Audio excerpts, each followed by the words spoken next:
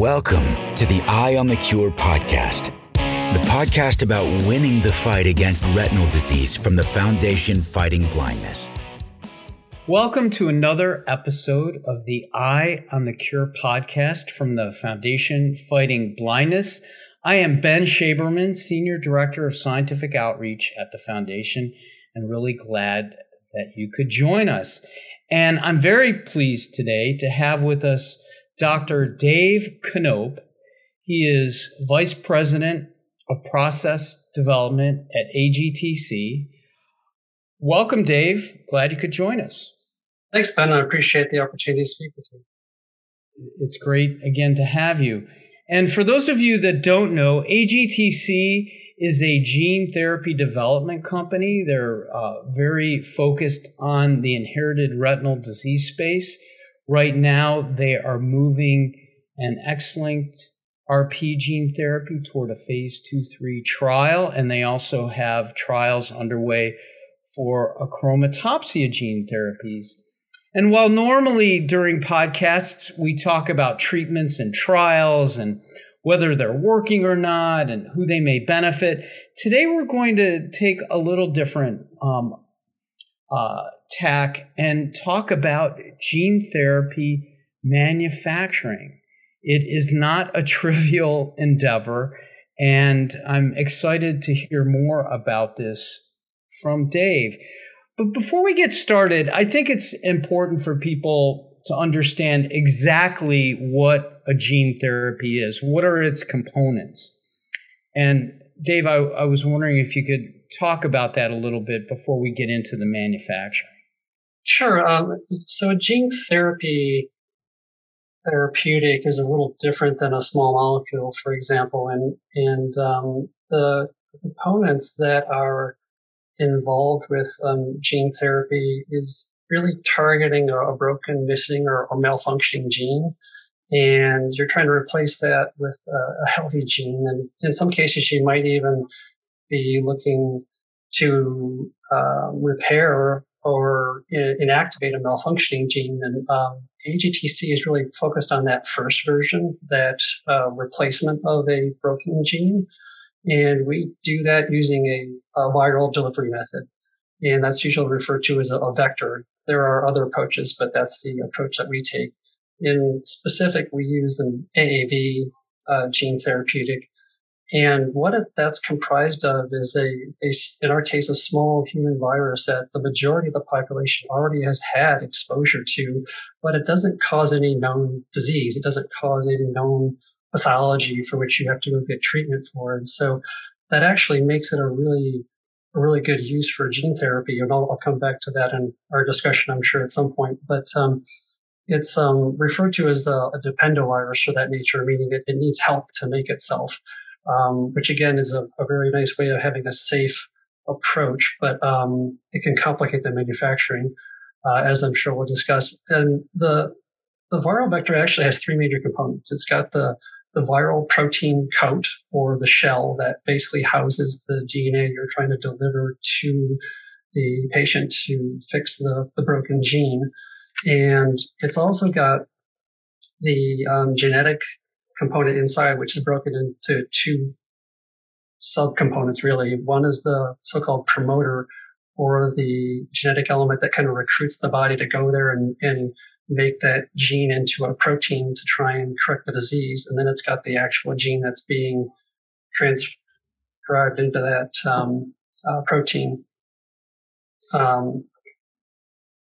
And I think of these viral systems as like vast container systems with many, many containers that, and each of those shells, as you called them, contain a copy, in most cases, of the gene you're trying to deliver. Is that a pretty accurate way to put it? Exactly. I mean, you can almost think about it in a current or a contemporary reference with all of the shipping containers that are on people's minds. You've got a shipping container that's got the cargo on the inside that you want to deliver to the destination, and the destination might be the organ that's most affected by the disease, or the cell types that are most impacted by the disease, to try and correct it. And those containers have that DNA that you're trying to deliver. in them. And as you mentioned, there's many, many, many of these containers. There's billions and billions and billions of these containers inside of a actual delivery to a patient. Right. So when you're injecting that tiny drop of liquid, in many cases underneath the retina, it has those billions and billions of containers that you're trying to deliver to a large population of cells in the retina in many cases. And then you talked about the promoter. I've heard people talk about it like being like a gas pedal for the virus, so it controls the amount of protein that might be made. Is that accurate? Yeah, exactly. So as I mentioned, you transcribe the gene into RNA and you translate the RNA into protein, and those are the kind of the basic steps. But that promoter is what really gives the amount that is ultimately made of that final protein from that starting genetic material. So if you've got what's referred to as a strong promoter, it might make, let's say, 1,000 copies. If you've got what's referred to as a weak promoter, you might make 10 copies, and you might make everything in between. And there are cases where you might want to have a limited amount of protein made. There might be cases where you want a lot made. It really depends upon the disease and the cells you're trying to target, because there are definitely specific ways that you have to plan and attack the individual diseases to get the outcome you're looking for. Right, right. So let's move into this topic of manufacturing. And maybe to start off, can you tell us about your role at AGTC? How long have you been with the company? Sure. I've been with AGTC for about 19 and a half years. It'll be 20 years in March next year. Wow, that's amazing. Congratulations. Thank you. They keep me busy. I'm an engineer by training, and I'm just I'm always excited to work with biological systems, because it's always very fascinating to me, the complexity and the challenges, and there's never a dull day. There's always so much more to learn. In terms of my role here, as you mentioned, in my title might suggest, so process development is the definition of the processes that we use to make these containers, so to speak, these viral vectors that we want to use for gene therapy. And so my team will define the way in which we make these viral vectors. They'll figure out ways to produce them, and that might encompass how fast you mix it, or how long you mix it, or what the temperature is, or what the other environmental variables might be. And then that moves into purification, which is a fancy way of saying making it amenable for use in a human or an animal background, getting rid of the stuff you don't want, keeping what you do want, which is those viral vector containers. And once we define those processes in my team, then we transfer that to contract manufacturing organizations or companies that really have the proper clean room environments to meet the FDA expectations that we're trying to get to. Right. And to actually make virus, my understanding from talking to you previously is that you actually grow the virus or make the virus in cells? Yes, that's correct. And one of the things that's interesting about AAVs, it's what's referred to as a dependovirus. That aspect I mentioned earlier about it can't actually really make itself, even though everyone's had it. It needs help to make itself, these cells. And so while that gives it a really nice safety profile for gene therapy, it also makes it really challenging to manufacture, because if you need a so-called helper or helper virus to make the virus you actually want, you've got a very complex system on your hands. Interesting. And so you grow the virus in these cells, and what kind of environment are you growing them in? Like a big container, or?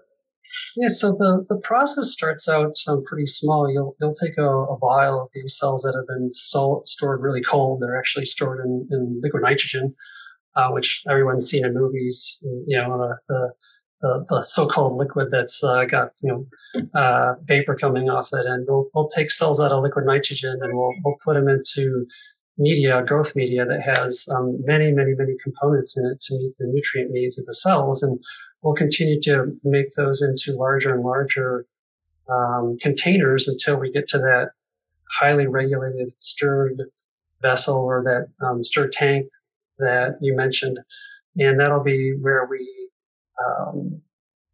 transfer the cells ultimately, and then we'll add that helper. And then that starts the process of making all of those viral vector containers that we were talking about earlier. And how big is a batch of virus, if that's an accurate way to say that? Sure. I mean, it could be anywhere from a few liters or a gallon to put it in terms that people in the U.S. are probably a little more used to here. Right. It could be anywhere from, maybe a gallon or two up to hundreds of gallons or thousands of liters. And so it really varies with your need. So, for example, if you're trying to tackle a disease that has a lot of patients, you're going to have to make a lot of virus in order to a lot of vector in order to try and treat that disease with gene therapy. And so it really depends on the disease. It really depends on how big is the organ you're trying to treat. In our case, we're talking about eye diseases, so that's a smaller organ that requires a little bit less, perhaps in other indications where you might try and target like the whole body, for example. That's going to take a lot more virus in order to try and do a gene therapy approach. Sure. And how long does it take from the beginning of the process to the end? How long does it take to actually make a batch of gene therapy?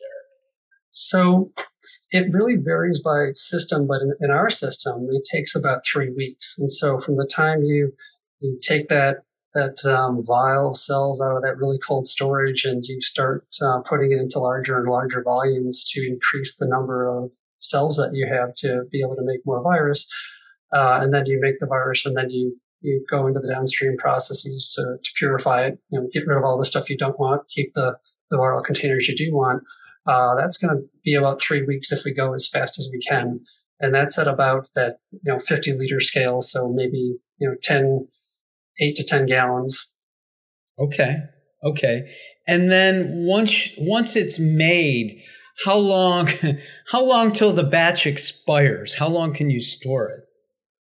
So what's interesting is you can put the AAV vector or the gene delivery vehicle into different formulations of salt and water and so on, and you can store it in very cold freezers, less than or equal to minus 65, which is about minus 85 Fahrenheit, and you can keep it there for years at a time. So it can be stored pretty stably for a long period of time, which is great that we're able to do that, because then you take out a vial and you treat a patient as opposed to having to make a new batch every time you want to treat a few patients. Right. That's great that it can be. You go to all that trouble to make it. You want it to last. So that's great. Are there certain pitfalls or challenges that you really have to be aware of when making something like AAV? What kind of things can go wrong if you're not careful? Well, one of the analogies I like to use is, people are very familiar with small molecules, things like aspirin. They've taken aspirin many times in their life, and you can make aspirin fairly straightforward in mixing a couple of chemicals together in well-defined conditions, and you can recover that pretty easily. By contrast, with AAVs, it's much harder to produce because, as we were discussing earlier, the cells, whether they're mammalian or insect or otherwise, they have this really complex media they're growing in that has all these different nutrients that they need in a specific ratio. And so you can get the ratio wrong, and then you don't get the outcome that you want because the cells don't grow correctly.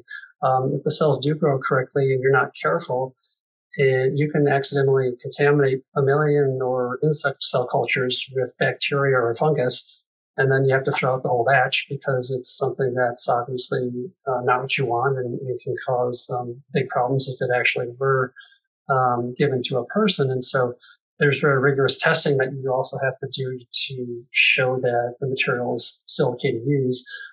So that kind of contamination is also one of the really big problems that can go wrong. But then there's a lot more subtle things that can happen.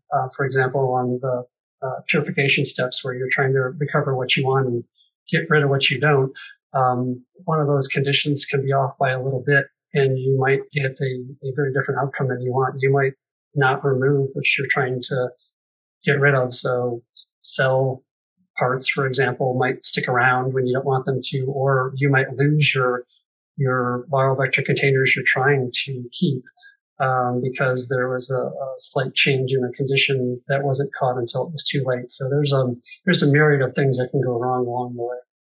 Okay. But you said there's rigorous quality control. So you're making sure that whatever ultimately goes into the patient's eye is pretty pure and the right formulation. Yes, absolutely. So along the way, while we're doing the process, we're testing for various aspects to make sure the process is proceeding as expected. But then when you get that final product, there's a whole long panel of assays that the material has to pass in order to be allowed into use with people. And so that list is growing every year, but I think we're up to something like 40 assays that are done to release it. And that's a whole other aspect of the manufacturing scenario that's very rigorous and complex, that all those assays have to be developed and rigorously applied to the FDA's expectation in order to have that material available. Thanks. Well, thanks for this discussion of the manufacturing process. It's been really fascinating, Dave, and I think it gives, at least it gives me a greater appreciation for what goes into something like a gene therapy that is obviously not something trivial to make, but it's so important to do it right for clinical trials. And obviously you want a treatment to work, and it needs to be made correctly for it to work. So I appreciate all that you do to make sure that process is done correctly and can ultimately, hopefully, help patients. I want to remind our listeners that if you have a question, you can send it in via email to podcast@fightingblindness.org. Again, that's podcast@fightingblindness.org. Dave, this has been a really interesting discussion. I appreciate you taking time out of your day when you're normally working on making gene therapy to talk with me and share all this great information with our listeners. My pleasure. And we certainly appreciate everything that the Foundation Fighting Blindness does to enhance the lives of patients who are battling these types of diseases. And we're hopeful that we'll be able to provide them some really good therapeutic options in the near future. Well, our constituents are very excited about the progress AGTC is making in gene therapy. And we appreciate your support as well. You're great sponsors of some of our programs. So thank you for that. So listeners, thanks again for joining us for another episode of Eye on the Cure. We're always delighted to have you. And stay tuned for the next episode in a couple of weeks. Take care. Thanks. This has been Eye on the Cure. To help us win the fight, please donate at foundationfightingblindness.org.